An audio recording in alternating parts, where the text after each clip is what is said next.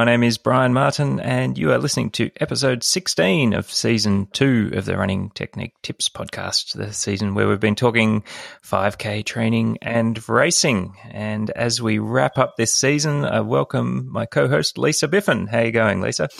Going well today, Brian. I've had an enormous sleep in for me. I was just shattered after traveling, work, everything that, goes on in one's life. So I got out of bed at 8 o'clock, which is just so unlike me, but it was amazing. Life's getting in the way, and you're probably tired because apparently you're running up a mountain or something on the weekend. Yes. Oh, yeah, I did run up a mountain, and we'll get into that a little bit later. It was quite fun. I wouldn't say it was 100% fun, but most of it was pretty fun. But, yeah, I'm actually also on my down week this week, and I don't know whether psychologically, I don't know whether you find this, but, you keep yourself going and going and going, and then you allow yourself to, have a bit of a break, and all of a sudden you just feel 10 times tireder and more sluggish than than what you would normally think. So I don't know whether it is psychological as well.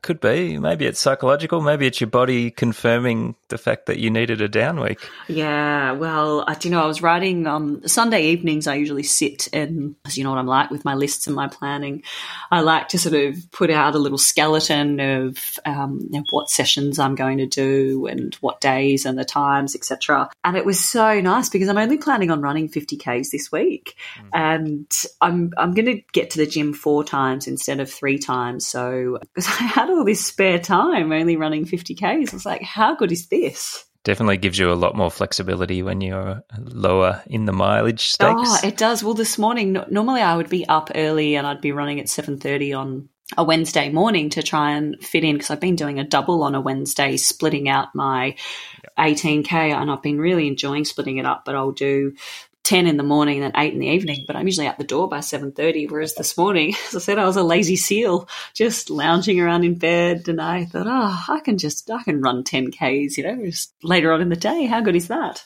Perfect. So another good reason to have a down week. No, it really is. But no, I've been pretty good. But do you know what I think is what we really need to quickly talk about is your last week and this sub-20. You're the sub-20 minute man. Yeah, that's right. I left it until pretty late in the day, but I thought, the listeners are probably not going to take me seriously if I can't crack this barrier that I set out to achieve, given we're training for the 5K over the last few months while we've been doing this season 2. So You literally got there by the skin of your teeth, didn't you? You did it on March was it the 30th or the 31st? The 30th, yeah. I think Saturday was the 30th. So, hey, if you didn't do it, would you have gone and done a 5K time trial on the Sunday just to... No. There's no way. I think, and definitely for the 5K, I definitely needed that element of competition and people around me to crack it as well. Mm-hmm. It's all very well running a 12-minute 3K track time trial, but 5K is very different to 3K. Yeah, it's a different beast. But I want to hear about your week. What did you do leading up to it? How did you approach you did the Castlemaine Park Run? Yes, that's right. I want to hear all about it. Sure. Do you want to hear my post-race reflection before we get into that? Yeah, let's listen. So I finally cracked the sub-25K. I'm here at beautiful Castlemaine Botanic Gardens, where they have the park run here.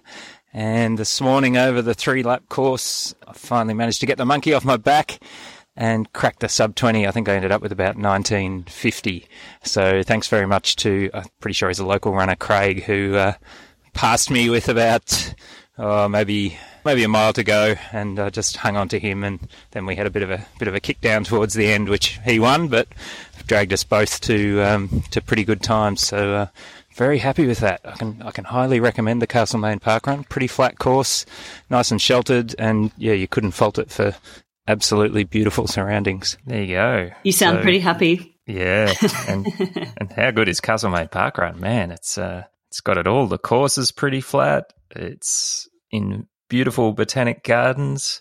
It's fairly sheltered from the wind. Yeah, there's a lot to like about doing, chasing a parkrun PB at Castlemaine. So, they did have a few out of towners there. So maybe word is getting out that it's a fast track, and that's the place to go if you want to chase your sub 25K. Yeah, I haven't been there to the town for a very long time. I used to go there quite a bit because where I grew up wasn't that far from Castlemaine, but beautiful little town as well. So if any tourists and people from overseas want to get to an idyllic little place to run fast, I think that's the location to go. Exactly. And it's directly over the road from this whole complex, which includes antiques and cafes, and the thing that I like the most, the Shed Shaker Brewery, which is they are the makers of some very, very tasty craft brew indeed. So not sure that's ideal at 9 o'clock in the morning. Maybe it is. Probably not in the morning, but I was thinking if I decided to spend the day there, which I didn't because I had to go and be somewhere else, but you could lounge around in the cafes after doing your park run and could smell the bacon and eggs wafting over from the cafe, and that smelled pretty damn good. So you could do that for a while, browse some antiques, and that would bring you up to lunchtime, which is probably a respectable time to go and have a beer. Well, then again, given you broke this milestone that it's been a while to break, I think you would be forgiven for cracking open a nice craft brewed beer at 9 a.m. I might have had one later in the afternoon just to celebrate. But take us through it. How did you get to your sub 20, or take us through the week and what led up to it and how you were feeling? Because I know that you messaged me the night before and you still weren't that excited about doing it. I think it was the prospect of getting up in the dark because daylight savings hasn't ticked over as yet in the southern hemisphere. So getting in the car and leaving from the Daylesford High Performance Centre at, what time did I leave? Just after 7 o'clock. It was still pitch black for the first 20 minutes of the drive. So, and fairly cold. The weather forecast was fairly awful. They were forecasting storms and high winds and all kinds of things. It didn't actually turn out to be that bad, but I think that was why I was feeling reluctant. Yeah, and the fact that you had to run 5K hard. That never helps. Indeed, yes, that never helps. You've got to be psychologically prepared for that. And getting back to your question about what did I do for the week, that was actually the week leading up to that, and that week inclusive, I actually ran 60 Ks last week.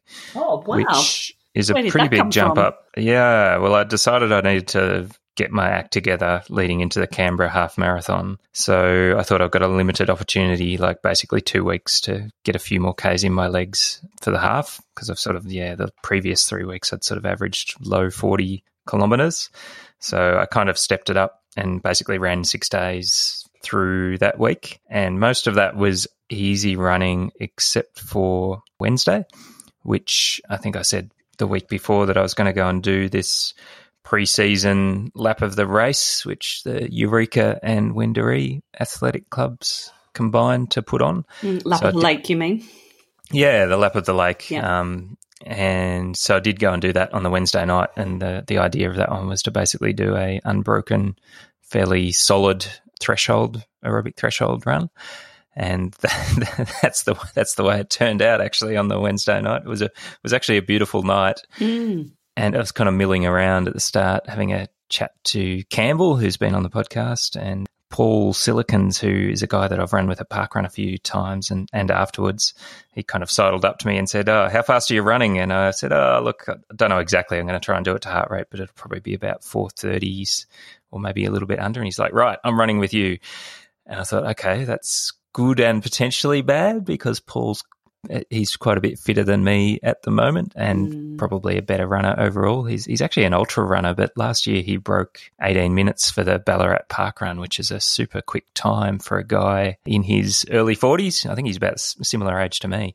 So he's fairly speedy, but he wasn't there to race. So he basically ran with me, and we were having kind of a bit of a chat through the first couple of Ks, which for me was it was conversational pace for him. For me, it wasn't quite conversational pace. So there was a fair bit of gasping to maintain the conversation and try and Was it actually a conversation, or was it he was talking and you were giving the yes, no, response? Yeah, I think I was trying a bit hard to have more than monosyllabic one-word answers, so I probably raised my heart rate a little bit by talking too much.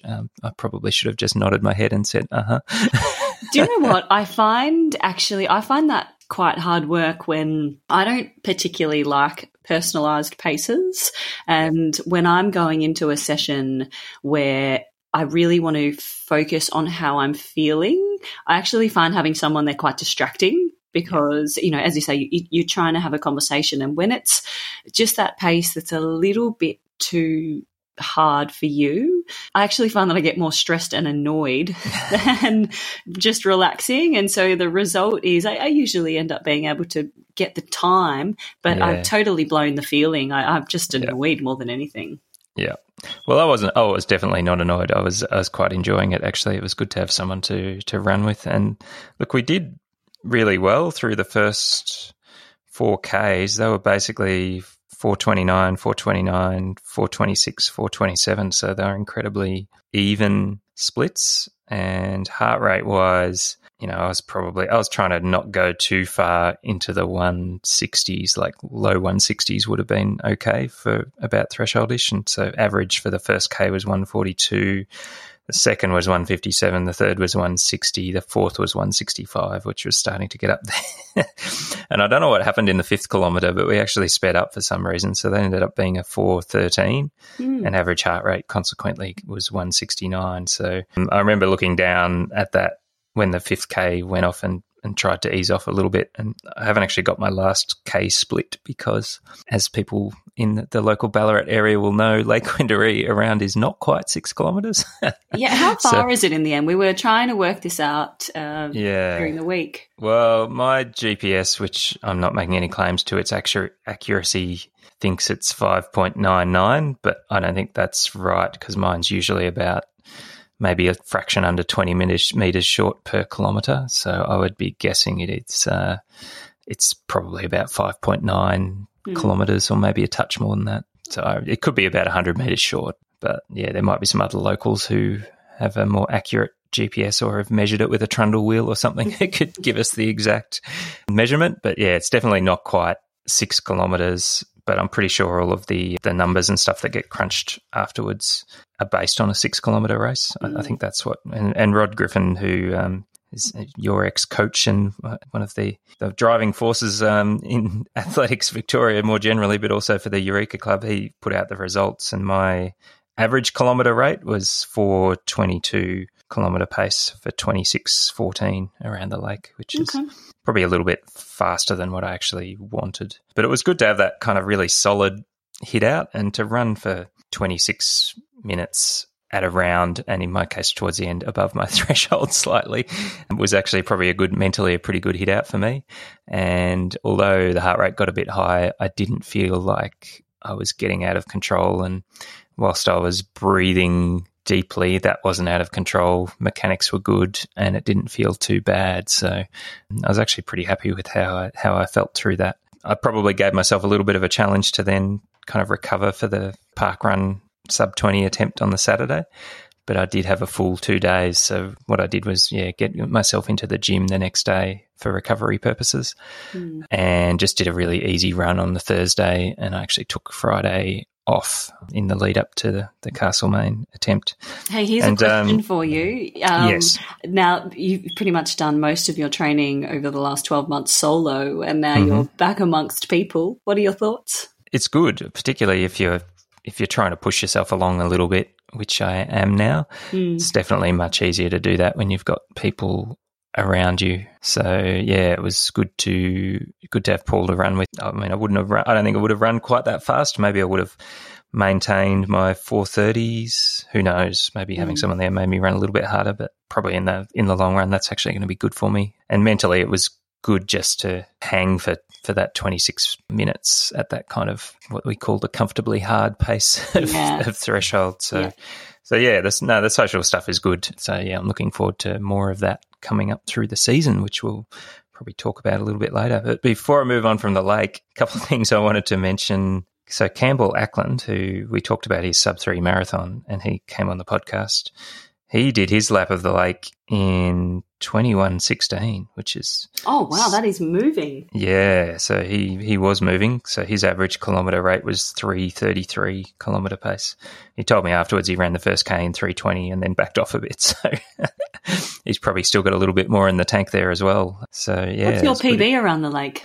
I think it's about 22:10 or 22:12. It's low 22 something. It's a great run. But again, that's a while ago now, Lisa. That's probably about 8 or 9 years ago. So, yeah, I'm not sure I'll be approaching that anytime soon. Although the lap of the lake is on later this year, so maybe that'll be a time for. And I think you were threatening to come down and do that, so maybe that'd be time for us to have a grudge match and see if I can break that PB. Well, and also, I think that's actually another PB that you hold over me. I've only run Not the only other one. Yeah. I think I've only done it a couple of times, and I was trawling back through some old results recently when we started to talk about this run, and I think I'm in the high 22s. I can't remember the exact time, but it's certainly not low 22, so that's a very good run from you. Yeah, it was a good run, but I remember the day that I did that, I still didn't manage to beat a guy who was probably about 15 years older than me, maybe more, maybe 20 years older than me. So I got do you remember Rob Saw from Eureka? I do. Very good runner. Pretty sure he kicked over the top of me in the last few hundred metres. So I was going pretty well that day, but he was still going better as a more mature gentleman. Well, there you go. There's your motivation to go out and break your 22:12. Yes, indeed.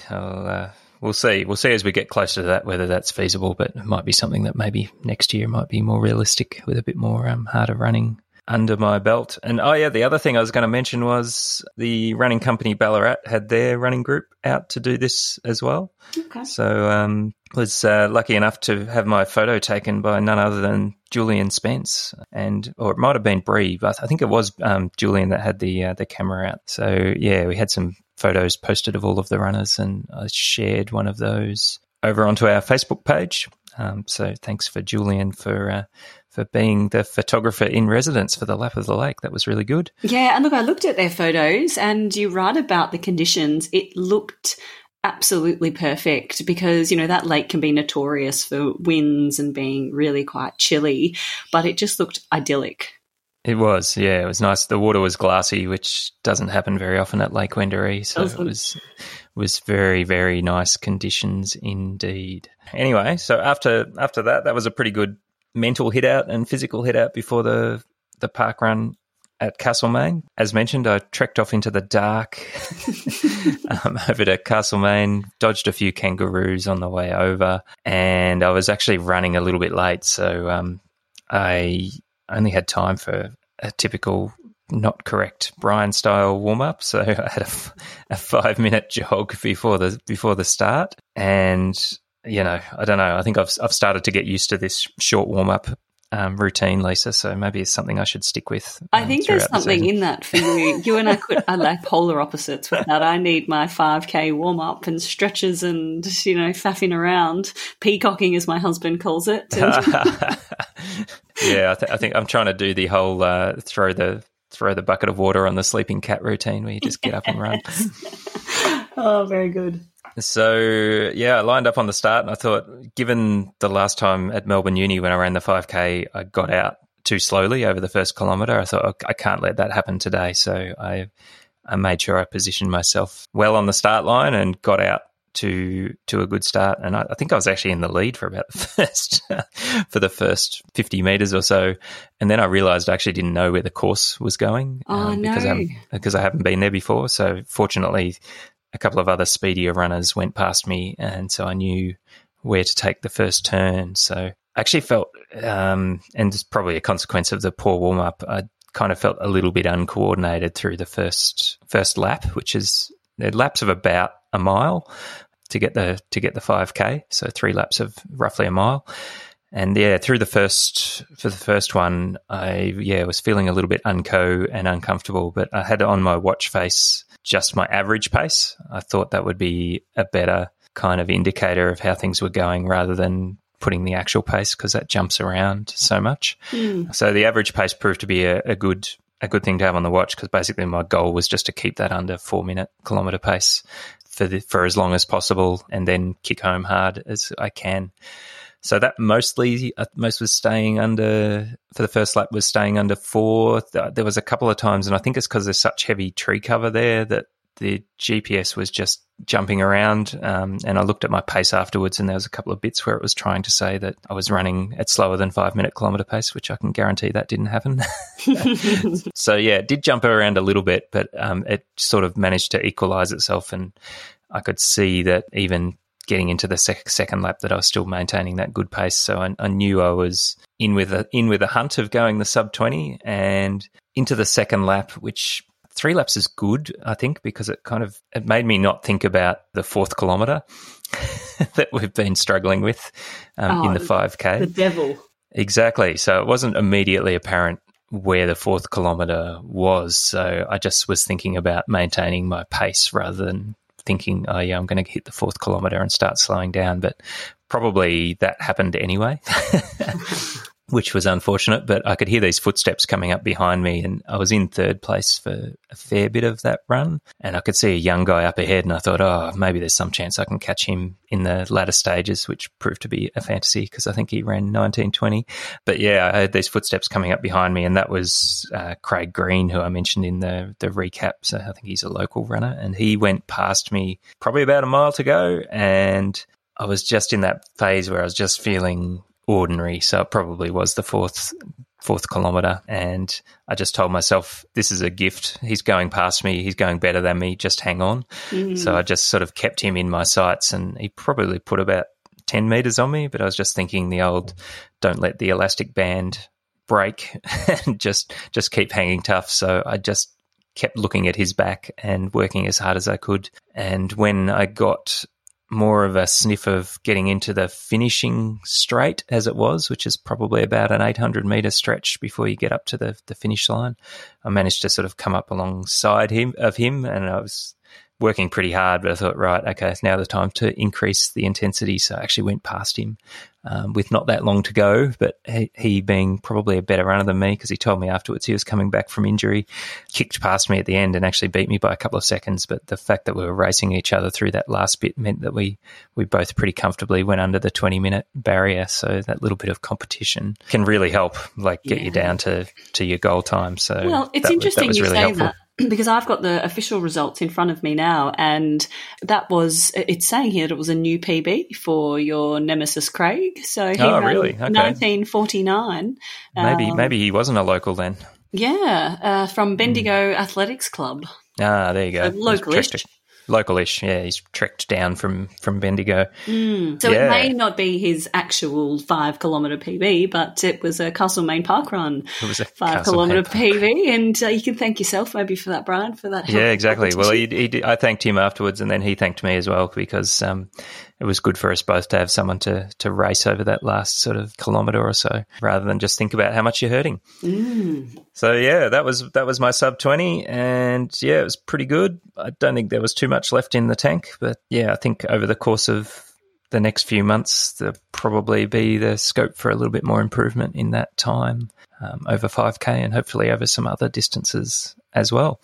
Well, your official time was 19:51. Correct, yes. I think I'd given myself 1950 on my watch, but the official time is the official time, so I'm respecting the 1951. Yes, absolutely. Well, look, it was an excellent run, and when you text through to say that was what you had run, I'll be honest, I was a bit surprised, because after seeing you run at the Melbourne Uni 5K, it didn't look great. Wasn't that bad, was it? And I don't know, you just, even, your kind of body language and everything is sort of like, oh, well, that's as good as it gets, and we'll just, move on. But this was such a good example of how, you can have a less than ideal run, and you can literally just park it, move on, and turn it around in a matter of 2 weeks, or less than 2 weeks actually, and have a totally different experience. So I think a really good lesson out there for everybody. Indeed. And look, we talked last week a little bit about my fitness arriving as well. So I feel like just that kind of submaximal speed increase that I've been having over the last couple of weeks, and like having the Melbourne Uni run itself would have been really good training for the park run where I've actually broken the sub 20. So having those few harder efforts finally get absorbed by my body probably just meant that I was finally ready to go, and maybe at Melbourne Uni I wasn't quite ready to do it. But a week and a half later, fitness has arrived, and bam, there you go. Yeah, well done. You made it in the nick of time, and you can hang up your 5K boots for the year. Yeah, almost. Now, what about you? Because you have become a New South Wales state medalist in mountain running. What the hell? I have. Do you know what? We were having a giggle during the week that this is my first state medal for, I think my last one was 2006 where my last one, I don't have any. No, but it was... Oh, actually, no, I do. Anyway. Go on. Well, yeah, I think I won the 1,500 metre state title, a Victorian state under 23 title, and this was in 2006, and it was sort of the beginning of the end for me, where I was on this. You peaked early. Well, I was on this amazing trajectory and had started to put together some results, and I actually beat. I think she went on to run at the Olympics. She certainly went to the World Champs and Commonwealth Games. One of the girls that I beat, and her trajectory went up and mine went down. So, and then life sort of, took a few different twists and turns after that. So, indeed, I won't say that maybe this is as competitive as some of the other state titles, but look, I'm going to take it in my. You just take them however they come, Lisa. Yeah, exactly. So no, look, I had a bit of an interesting week actually. I did 74 Ks in the end, so I was aiming for 80, but the run on Sunday, the mountain run, I just didn't get the amount of Ks that I had been doing on the normal Sunday runs. But given the terrain, I just didn't want to push it. Like I didn't want to go for basically junk miles when I just run up literally a mountain. So I took a more conservative approach there, but my week was pretty good all up. I got to the gym 3 times. I did, again, some fartleks on the Tuesday. On the Wednesday, I did 17 Ks in one, just simply because I had too many things on the Wednesday to split the run. And you know how you had said that your fitness had arrived? Well, this run for me was a great one on the Wednesday. I ended up running an average of 4:52 kilometre pace for the 17 Ks. Wow, that's moving. My heart rate was just over, it was 152. And given my, and it felt effortless. So with my 200 max heart rate that I've sort of moved my max heart rate to, that's still well and truly within an aerobic zone. And I felt amazing. Like it didn't feel difficult at all. So I was a bit tentative wanting to run the whole 17 Ks in one go on the Wednesday, knowing that I had quite a tough mountain run on the weekend, but it really didn't affect me. So I was really happy with that. And then actually backed that up on the Thursday. I did 7 by 600 metres on the track, and the aim for that was to run sort of between 2:15 and 2:10 pace that's for the 600s, which equates to a sort of 3:35 to 3:45 pace, which is what I've been running for my 3K and 5Ks. And again, it just felt effortless off 60 seconds. So my heart rate was 135 average.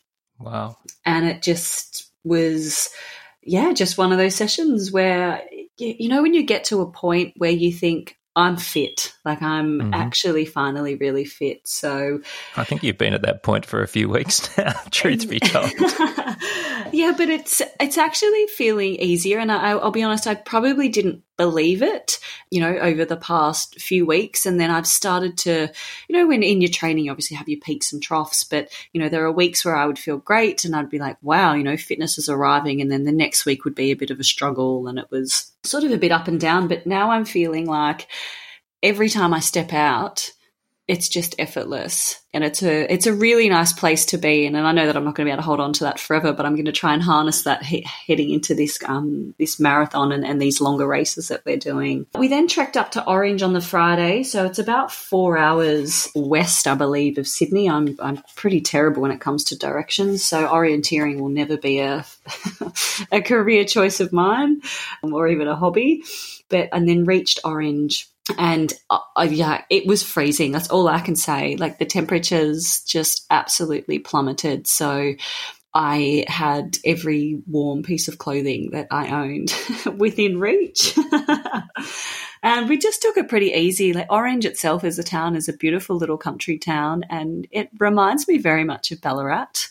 I'm not sure of the population. I think it might be on par, but it's just, beautiful wide streets that are, tree-lined, meticulously kept period homes, some cute little cafes. It does have a few more wineries than what I believe Ballarat does. But, yeah, really quaint little town. So got out for an easy 12 Ks on the Saturday because the mountain run was on the Sunday. But another kind of reflection moment, we did this course because we actually went up there last year at the same time to run. We were going to do the mountain run, but it was cancelled because of bushfires. So complete polar opposite in weather the 2 times that I've been there now.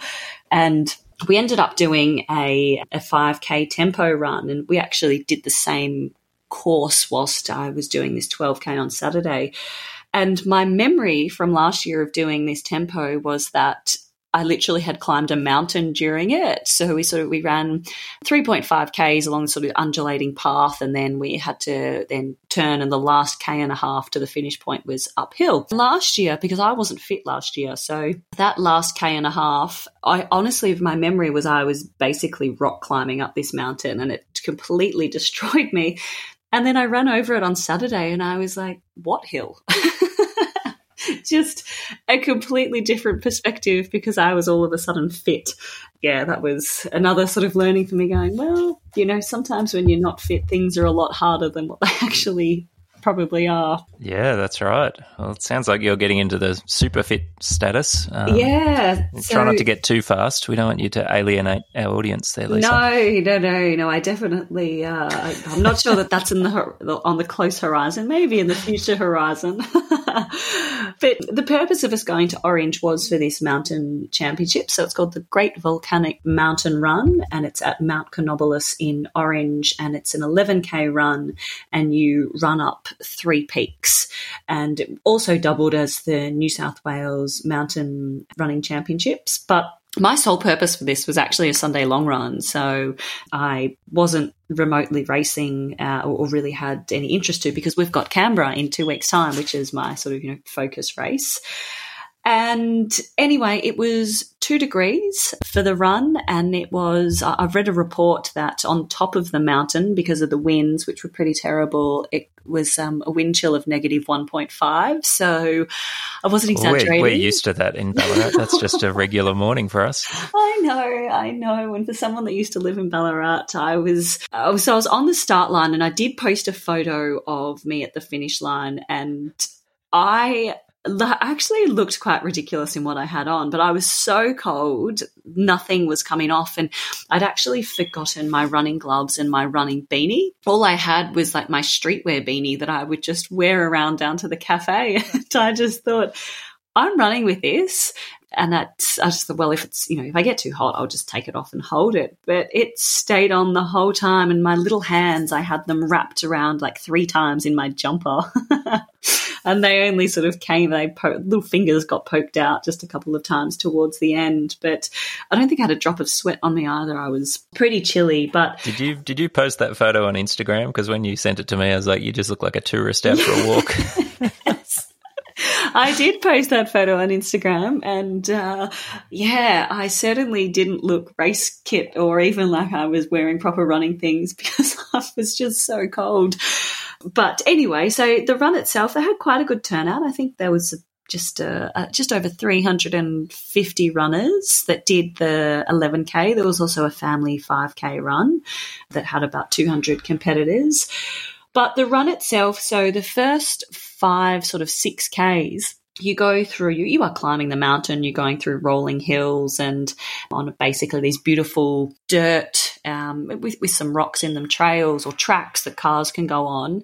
And I was running along thinking, how good is this? Like, this is amazing. It's, it's feeling really comfortable, and I'm quite a strong uphill runner. So I found myself just sort of passing people because the start is sort of a little bit flat downhill and then you start just the climb the whole way. So lots of people who are racing went up quite quickly. And so I found myself continuously passing both men and women up all these climbs, and I was just out amongst the wilderness, fresh air. It was absolutely stunning. And then we got to, there was a marshal down the bottom, and then they sort of took us off the nice track and they pointed like to run right.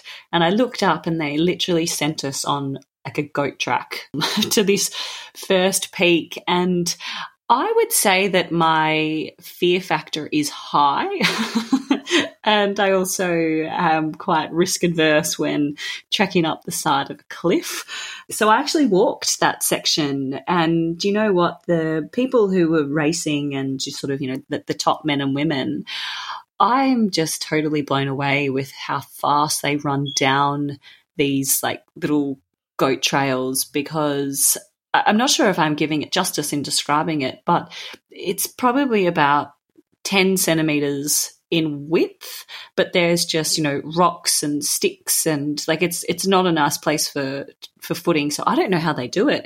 There's definitely a technical skill in that downhill mountain running, and it's a skill I don't actually have. So I don't think you're alone there. There's not too many people who are not part of, I suppose, the trail running or mountain running scene who feel super comfortable on those really steep, uneven descents. Yeah, well, my little Bambi legs certainly do not like them. But this goat trail, you actually, you went up and down the same path. So it was, it could be a little bit dangerous, and that's why they actually sent the runners off in waves, because you just can't have too many people on those trails.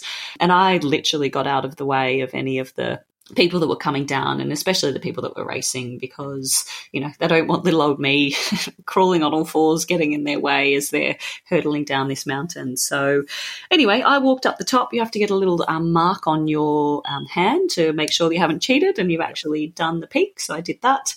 And then on the way down, I was passed by like a dozen people because I walked down. I was terrible. But again, we would then continue running up some more hills, and I would go past people again. And then we had another little goat trail that I walked up. And then we finally got to sort of the last 800 meters was just straight uphill, some stairs. I walked up there. I'm a terrible stair runner, actually. I don't know if you're any good at it, but I'm awful at stairs. Can't remember the last time I ran upstairs, apart from chasing a train. Yeah. Well, I'm not a good stair runner. And then I got to the last 50 metres and thought, oh, come on, I can run this last 50 metres. There was a couple of stairs up to the top, and I managed to make it to the top, the 11 kilometres, in 1 hour, 4 minutes and 45 seconds for third place overall. So I was a bit blown away when I finished, and they said, oh, you finished third. And I was so like, oh. If they sent you all off in waves, you wouldn't really know, because they would have had to work out the times afterwards. Would that be right? Oh, well, that was a little bit self-seeded. So 50 okay. minutes and under for 10Ks was in the first wave, and then they seeded appropriately after that. Okay, all right. So you were with the top seeds. Yeah, well, and looking back through the results, because it was done on, you had your official proper chip timing and everything, so they'd be able to see if people had run quicker who started in the last wave. But yeah, no, it was definitely self-seeded. So I was surprised actually that I finished third, and it was really nice, but I'm not going to be becoming a mountain runner anytime soon. Not so much because of the hills. I actually loved running the hills, but I don't think I'm cut out for those crazy little downhill descents, to be honest. Yeah, I'm not either. They're definitely a bit too challenging for me because I'm a bit of an uncoordinated person, as we've spoken about, so I'll probably end up face planting. Yeah, well, I have the coordination, but I'm actually quite fearful, as I said. So, watching these top runners run down or, go down this steep descent over all these rocks, they their style as well completely changes. It's not your typical running with your arms in a nice sort of flowing motion. They have their arms out to the side and they're sort of like they're dancing down the mountain, to be honest. Like they're so light on their feet. It's like they barely spend any time contact with the ground before they're moving to the next step and placement. But yeah, look, it's a skill that I don't possess and one that I'm not in a hurry to get. But, overall, it was actually a really fun event, well run. And I'm going to say it again, thank you to the volunteers. And I did actually thank them when I was out on the course because, events like that only happen because of volunteers, and it was so cold out there. I was cold running, so I hate to imagine how chilly some of those volunteers were who were standing on top of those peaks and who were there the whole time, not just, the hour or so that I was out there for. So well said. Never hurts to thank the volunteers because it's not all about us selfish runners. No, it's really not. So yeah, great community event. Highly recommend it if anyone's traveling and wants, just a different experience and getting some amazing sights along the way. So yeah, so third place. I actually am not sure whether or not I actually got second in the state championships because the girl that came second over the line was from Canberra. So I may be upgraded. All right. So when does the medal arrive? I want some photos with some bling. Yeah, I'm not sure. They did have medal presentations, but we travelled there with some other families and we all have children who were, I think the eldest was 8 and down to my 2-year-old. So we pretty much piled everyone into the car and got off that mountain so we could warm them up. So unfortunately I didn't hang around for it. But I'll chase that one up and we can add it to our running technique tips medal collection. Trophy wall of one. Very good. So that was my week, 74 Ks in total. But do you know what I am going to say is that I have pulled up better doing that mountain run than what I have sometimes, running a 20 or 24K Sunday long run. And I honestly believe it's like, I know that I walked some of it, but having to run those hills and even the downhills, you're constantly having to activate different muscles than when you're just out going for a 20K run and you're just on flat surfaces sort of going around the same loop. And the same comments have been sort of echoed from some of my training partners who did the run as well. They're all sort of saying, well, I'm actually not that sore and feel pretty good. I think there's a lot to be said for that. And that was one of the reasons why I'm going to be doing a lot more long runs out on the forest trails this time around for my various longer race and marathon campaigns, because for exactly that reason, you're going to be changes in surface, lots of up and lots of down. It really gives your body something different to deal with rather than just the constant pounding of going and running for 2 hours on a flat surface. Yeah, exactly. So anyway, really, really good week, very successful, but now am very much looking forward to my next couple of challenges. Indeed. Well, I think we should just spend a couple of minutes just capping and reflecting on our 5K training and racing season, because this is going to be the last episode of that. Probably fair to say that you have achieved quite a high level of 3 and 5K running, I think, through this period. And although not everything has gone to plan for you, especially in relation to your as yet still undiagnosed heart condition, any reflections that you've sort of taken away from this period that you want to share with me and the listeners? Well, I don't think I did enough specialised training for the 5K. Like I had said that I had set out wanting to break my 5K PB and said that I even wanted to break your 5K PB. My aim was sort of 17:30. A couple of factors impeded on that goal. Obviously, the whole heart, as you said, are still undiagnosed what's going on there. So that was a massive factor. Another factor is I really still just had post-marathon fatigue, and I couldn't get my head and my motivation switched around enough to really dive into a lot of those true 5K sessions. And so whilst I got the 5K result in the end was amazing for equaling my PB, it wasn't quite specific enough, the training. But I would say probably one of the reflections is to run a really good 5K, having that base like we both did after doing all that marathon training, I think if I was to now step in to say, right, I want to do the 5K training and spend maybe 4 to 6 weeks of really tweaking, I think there'd be some good results from it. But I don't think I got specific enough. What about the success you had in it? Because of your heart, you actually had to train at a lower level of intensity. Yeah. For me, that was listening to and seeing you progress with that training approach. For me, seemed to be a big takeaway that you have taken out of that period, because you ran amazingly well following that more conservative training approach. And yeah, I agree that if you were able to do some more specific, harder training, you may have run faster, but you still ran really fast off that less intense training. Yeah, it seemed to have worked for me. It wasn't that great for the 3K. I was a long way off what I have run previously. But with saying that, my pace in the 3K was 3:35, and I was in training running sort of 3:55s to 4 minutes. So, I guess the positive there is not killing myself in training like I had done previously when I was training specifically for the 3 and the 5K. I think the biggest message there is you can still get some excellent results by maybe leaving a little bit in the tank rather than leaving it all out on the training track. Mm-hmm.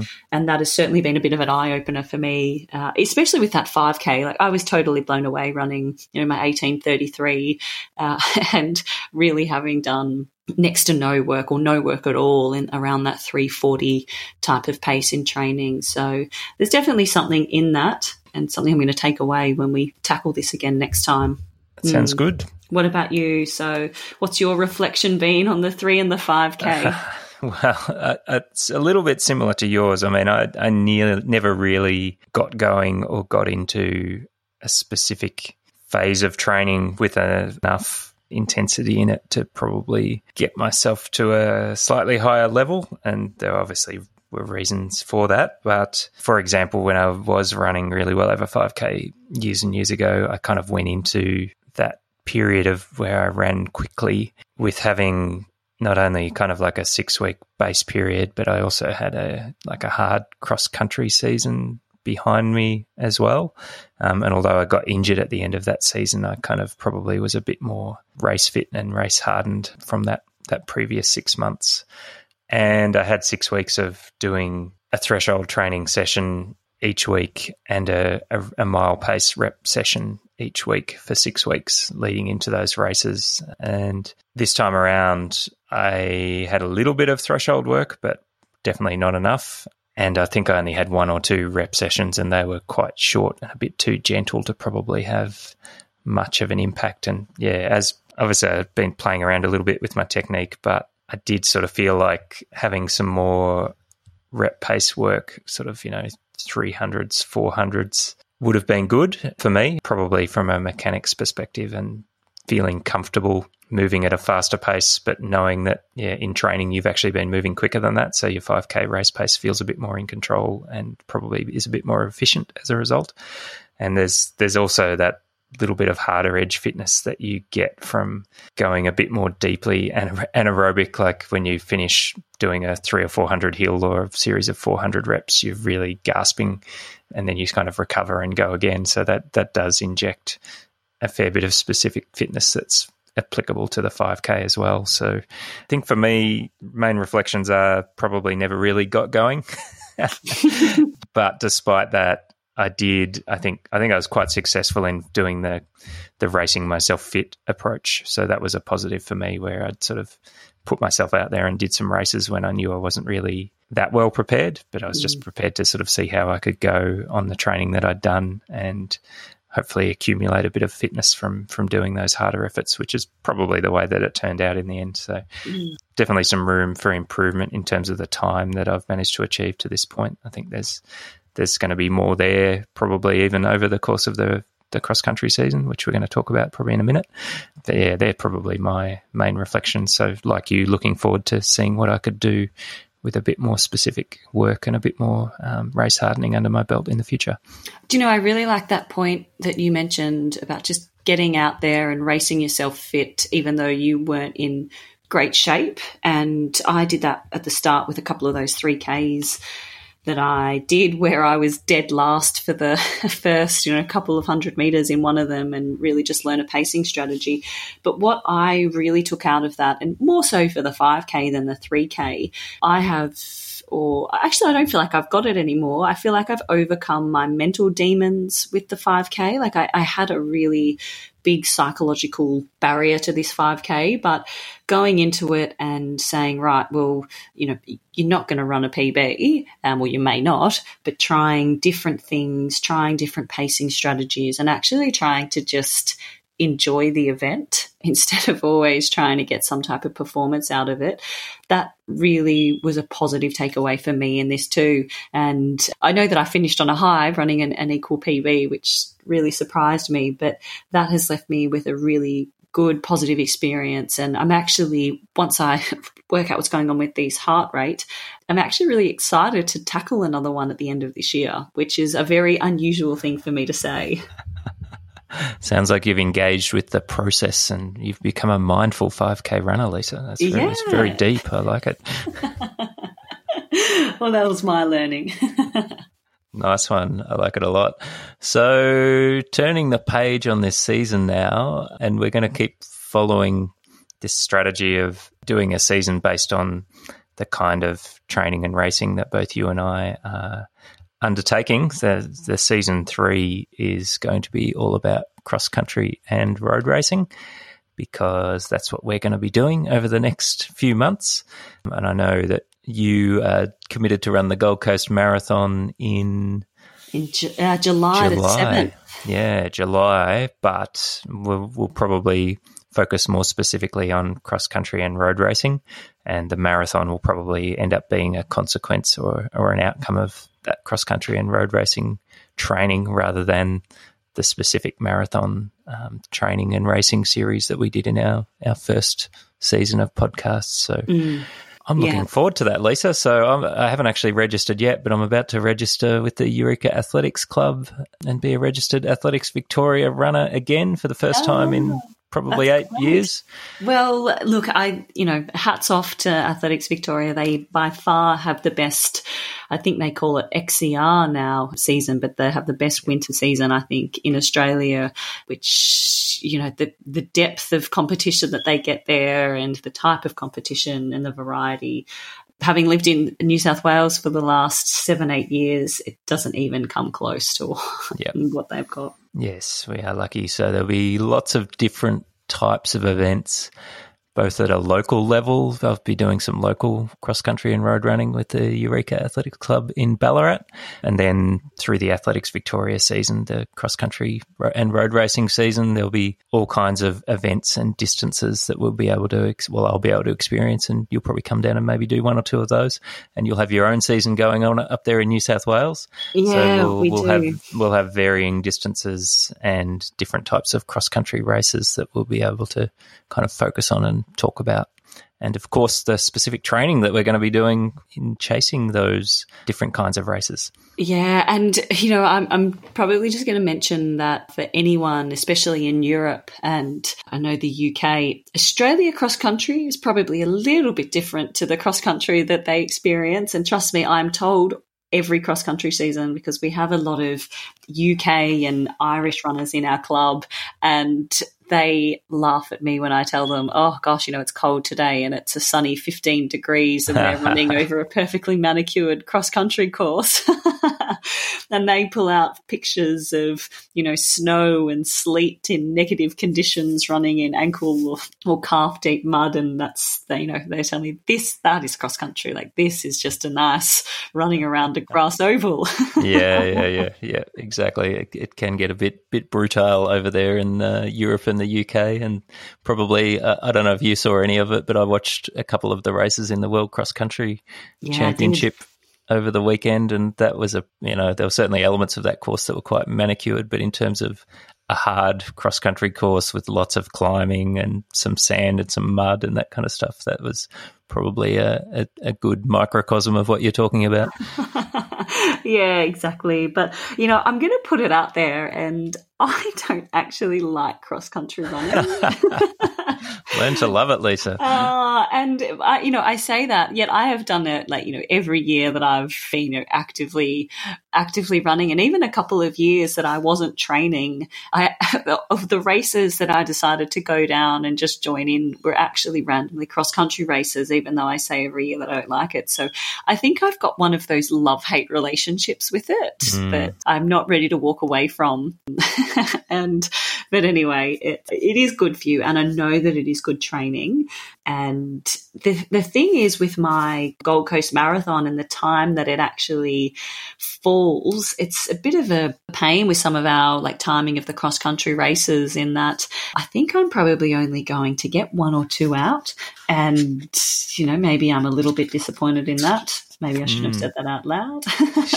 And then some of the races are after the Gold Coast, but, I take the time off. But I will have a couple to get through, and I've certainly done enough cross-country training and racing over my years to know a little bit about it. And then I'll live vicariously through you and be quite jealous of the competitions that you get to compete in down in both Ballarat, which has an incredibly strong cross-country scene. Yeah, they do. And a little shout-out to listeners, actually. I'm looking for a really good book that covers specifically cross-country training. So if you're aware of one that exists, please get in touch and let me know. I'll do a bit of research during the week as well and try and find something. But I've got some good road racing books that I can refer to, and obviously our old favourite Jack Daniels has got some cross-country programs in his book, but I'm getting a bit bored with referring to Jack Daniels. So let's try and look a bit more, read a bit more widely about cross-country training specifically. And yeah, I've got a few ideas of some things that I'm going to add into my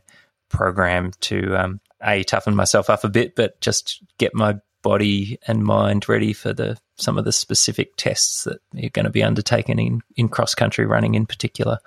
So. And also the road running part of it as well. I will actually, one of the different things that I will be doing this year that I didn't do last year is I will be actually doing some road races in the lead up to the marathon. I just wasn't fit enough to be able to try and get in a performance and do the training last year. So I pretty much just had to train as opposed to race. But I'm pretty excited that I've got Canberra Marathon coming up. I'll be doing a 10K on the road and sort of another half marathon in amongst the mix as well. So that we'll get to chat about that and the different training and ways to tackle those races. Absolutely. Well, I think we're getting close to a wrap. So what are you doing this week coming, Lisa? What's on the menu? Yeah, well, I've got my down week. So I'm doing 50Ks, as I mentioned, and I'm going to hit the gym 4 times. And then actually I do have a bit of a shout out. On Sunday, I am participating in the MS Fun Run. I actually do it every year. A very good friend of ours was diagnosed with MS at quite a young age,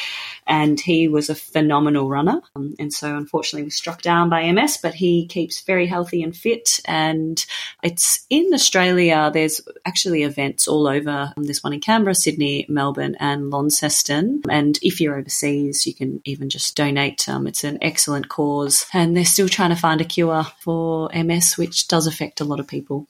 Does, yes. Yeah. Very good cause to get behind. Absolutely. So we go down and do it as a bit of a family thing, register all the family and get involved down there. So that's my sort of main thing for the week. What about you? Very good. Well, I have a local club run that I think I'm going to do. So the Eureka Club is racing over, I'm a little bit confused now. It's either 3K or 3.2K. So I'll probably go and do that. That'll be a bit of fun, actually. Since I've been trying to hang on to holding a pace for a 5K, it'll be good to just go out and express myself a bit more over a shorter distance, because you can take a few more risks and really kind of let go if you know you're only going to be running for about 12 minutes as opposed to 20. So that'll be something that I'll be doing. And I haven't forgotten about my penalty for losing our challenge. I had actually meant to mention that at the start of the show. I'm so glad you brought it up, because I had posted this on our socials actually, and we had quite a good response. And I tell you what, there was an overwhelming response for Brian to choose option A. And just to remind the listeners, there was to take up an adult ballet class, to do a fun run in full fancy dress, or to volunteer at a park run wearing something bright. And overwhelming response for option A, do an adult ballet class. Yeah, there's some of our listeners are sick puppies, I think, out there. Anyway, and I don't know if I'm not going to go for the adult ballet class, and it's not because I'm afraid of or in any way worried about my masculinity, because I have actually been on stage in a dress before, so I've been there and done that. So, but I think what I will do is go for the fancy dress option, because that's something that I can do while I'm running, and I think given we're a running podcast, that might be a good thing to do. And I'm a bit of a Madman fan, so I thought I might dress as Don Draper and do a fun run. Oh, I love it. Now we just need to determine which fun run, because I need to be there with some footage and streaming that one live. But, exactly. Good. This will be fun. I'm not sure if it's a punishment anymore. No, it'll be difficult, because if I'm in a full suit and maybe even carrying a briefcase, I'm not sure. And if I carry the briefcase, that means I can have a scotch at the end. So has to be a Canadian club, of course. Oh, gosh, very good. I love it. Well, we've locked it in. Brian's chosen option B, to a fun run in full fancy dress. We'll be finding him on a fun run course somewhere as Don Draper. I love it. Indeed. I'll just have to work out where and when that is going to happen. So I'll have a bit of a think about that over the next couple of weeks. Well, if there's any listeners that have a fun run suggestion, maybe send them through and we can throw some of them into the mix. Excellent. Well, I think that is a wrap of our season 2, and we'll be back again with you next week with season 3, where we're going to be talking all things cross-country and road racing, training and racing. You have been listening to the Running Technique Tips podcast with Brian Martin and Lisa Biffin.